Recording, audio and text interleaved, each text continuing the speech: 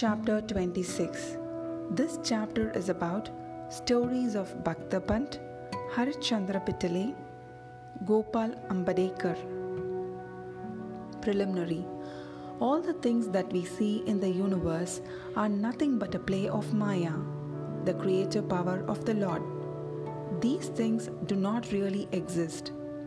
What really exists is the Absolute.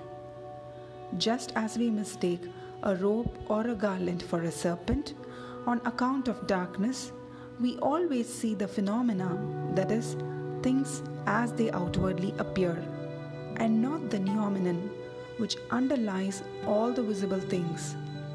It is only the Sadguru who opens the eyes of our understanding and enables us to see things in their true light and not as they appear.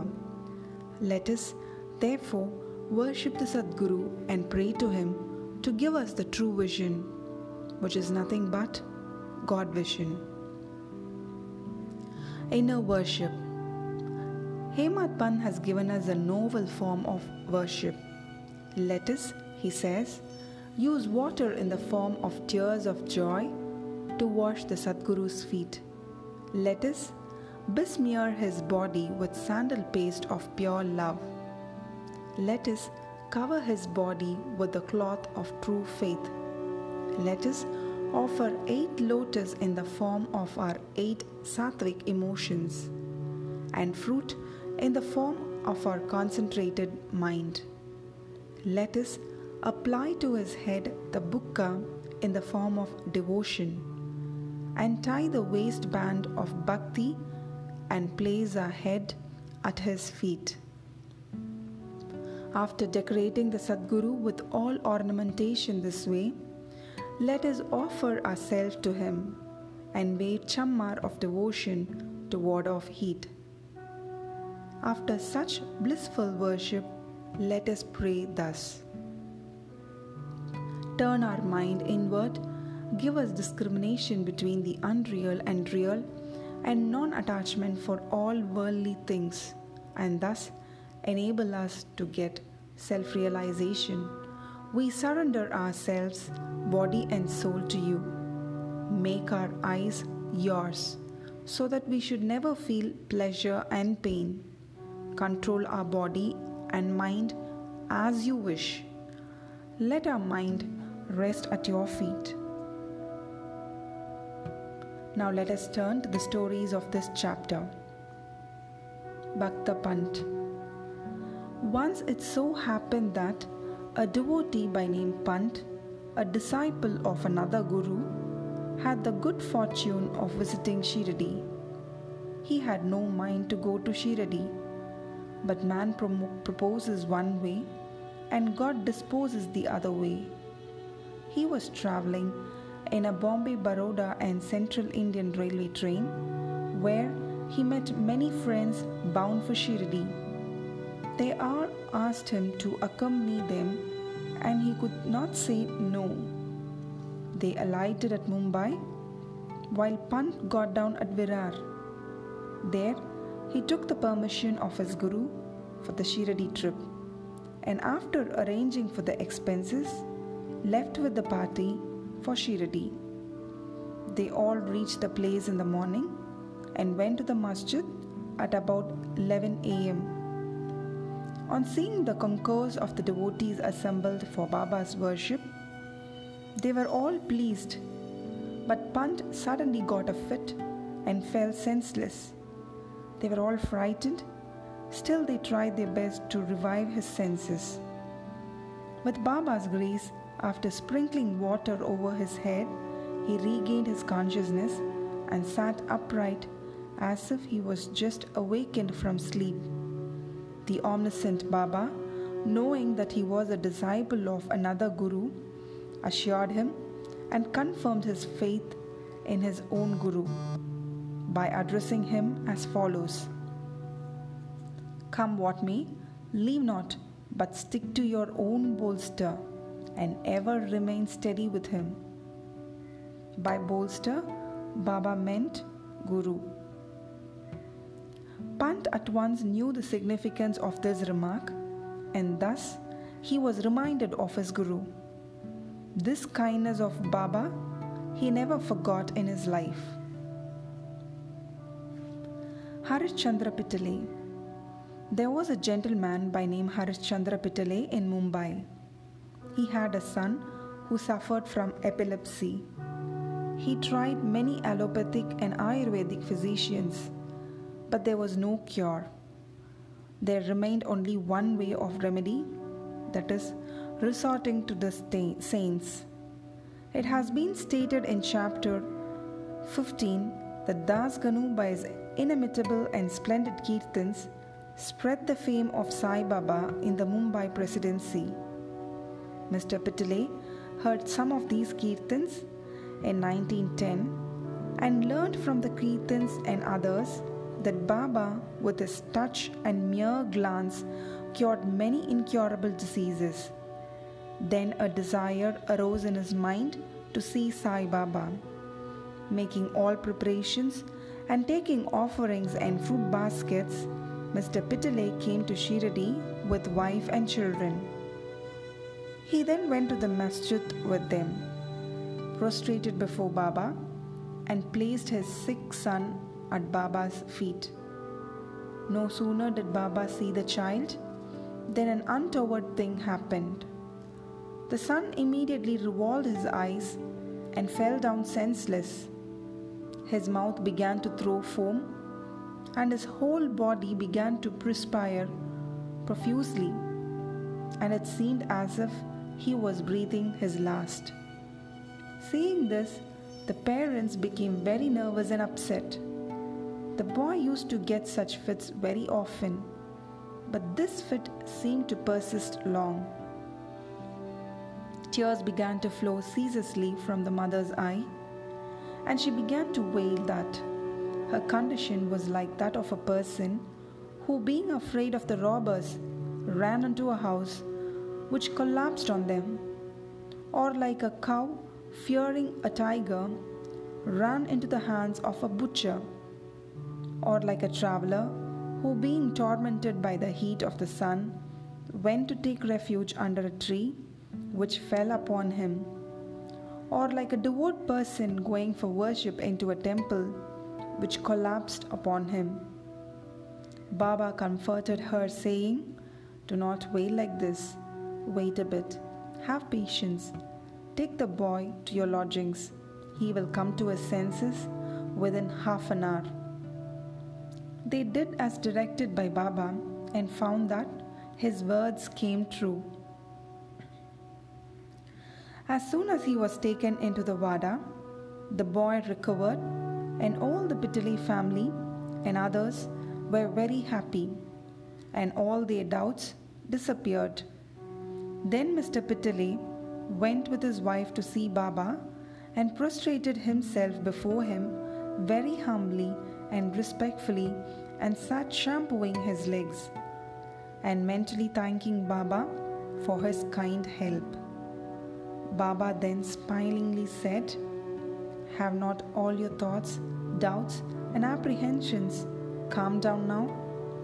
Hari will protect him who has got faith and patience." Mr. Pitale was a rich and well-to-do gentleman. He distributed sweetmeats on a large scale and offered to Baba excellent fruits and pan. Mrs. Pitale was a very pious lady, simple, loving, and faithful. She used to sit near the post, gazing at Baba with tears of joy flowing down from her eyes. Seeing her amicable and loving nature, Baba was much pleased with her. Like gods, saints are always dependent on their devotees who surrender and worship them with their heart and soul. After passing some happy days in Baba's company, the Pitale family came to the masjid to take Baba's leave to depart. Baba gave them udi and blessings and called Mr. Pitale close to him and said, "Bapu, I had given you ₹2 before. Now I give you ₹3. Keep these in your shrine for worship and you will be benefited." Mr. Pitale accepted these as prasad, prostrated himself again before Baba and prayed for blessings.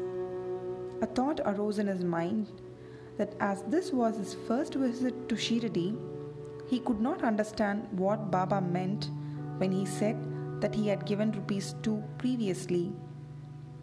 He was curious to have this mystery solved, but Baba kept silent. When Mr. Pitale returned to Mumbai, he narrated to his old mother all that had happened at Shirdi and the mystery about Baba's giving him rupees 2 earlier. The mother also did not understand the mystery, but thinking seriously about this, she was reminded of an old incident which solved the mystery. She said to her son, "As you now went to Sai Baba with your son, so had your father done. When he took you to Akkalkot for the darshan of the Maharaj there many years ago, that Maharaj was also a Siddha, perfect yogi, omniscient and gracious. Your father was devout and his worship was accepted. He then gave your father rupees 2 for being kept in the shrine and worshipped. Your father worshipped them till his death, but thereafter the worship was neglected and the rupees were lost. After some years, the memory of these 2 rupees also disappeared. And now, as you're very fortunate, the Akkalkot Maharaj has appeared to you in the form of Sai Baba just to remind you of your duties and worship to ward off all dangers. Now beware henceforth, leave all doubts and bad thoughts, follow your ancestors and go on worshipping the family gods and the rupees and take pride in the blessing of the saints. Sai Samartha has kindly revived the spirit of bhakti in you, cultivated to your benefit."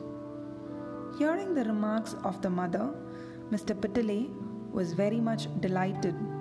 He came to know and was convinced about the all-pervasiveness of Baba and the significance of his darshan. Then onwards, he became very careful about his conduct. Mr. Ambadekar. Mr. Gopal Narayan Ambadekar of Pune was a devotee of Baba. He served for 10 years in the Abkari department in the Thana district and in Jawahar state, from where he had to retire. He tried to get some other job, but he did not succeed. He was overtaken by other calamities and his condition grew from bad to worse. He passed 7 years in this condition, visiting Shirdi every year and placing his grievance before Baba. In 1916, his plight became worst and he decided to commit suicide in Shirdi. So he came there with his wife and stayed for 2 months. One night, while sitting in a bullock cart in front of Dikshit Vada, he resolved to end his life by throwing himself into a well close by. But Baba wished to do something else. A few paces from this place, there was a hotel, and its proprietor, Mr. Sagun, a devotee of Baba, came out and accosted him thus, "Did you ever read Akkalkot Maharaj's life?"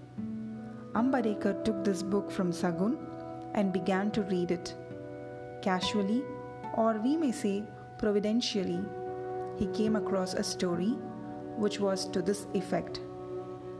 During the lifetime of Akkalkot Maharaj, a certain devotee suffered very much from an incurable disease, and when he could no longer endure the agony and pain, he became desperate, and in order to end his miseries, threw himself one night into a well. Immediately the Maharaj came there and took him out with his own hands and advised him thus, "You must bear the fruit, good or bad, of your past actions. If it is incomplete, suicide won't help you. You have to take another birth and suffer again. So instead of killing yourself, why not suffer for some time and finish up the fruit of your past deeds? and be done with it once and for all. Reading this appropriate and timely story, Ambadekar was much surprised and moved. Had he not got Baba's hint through the story, he would have been no more. On seeing Baba's all-pervasiveness and benevolence, his faith in him was confirmed and he became a staunch devotee. His father was a devotee of Akkalkot Maharaj, and Sai Baba wanted him to walk in his father's footsteps and continue his devotion to him. He then got Sai Baba's blessings and his prospects began to improve. He studied astrology and gained proficiency in it, and thereby improved his lot. He was able to earn sufficient money and passed his later life in ease and comfort. Bow to Sri Sai, peace be to all.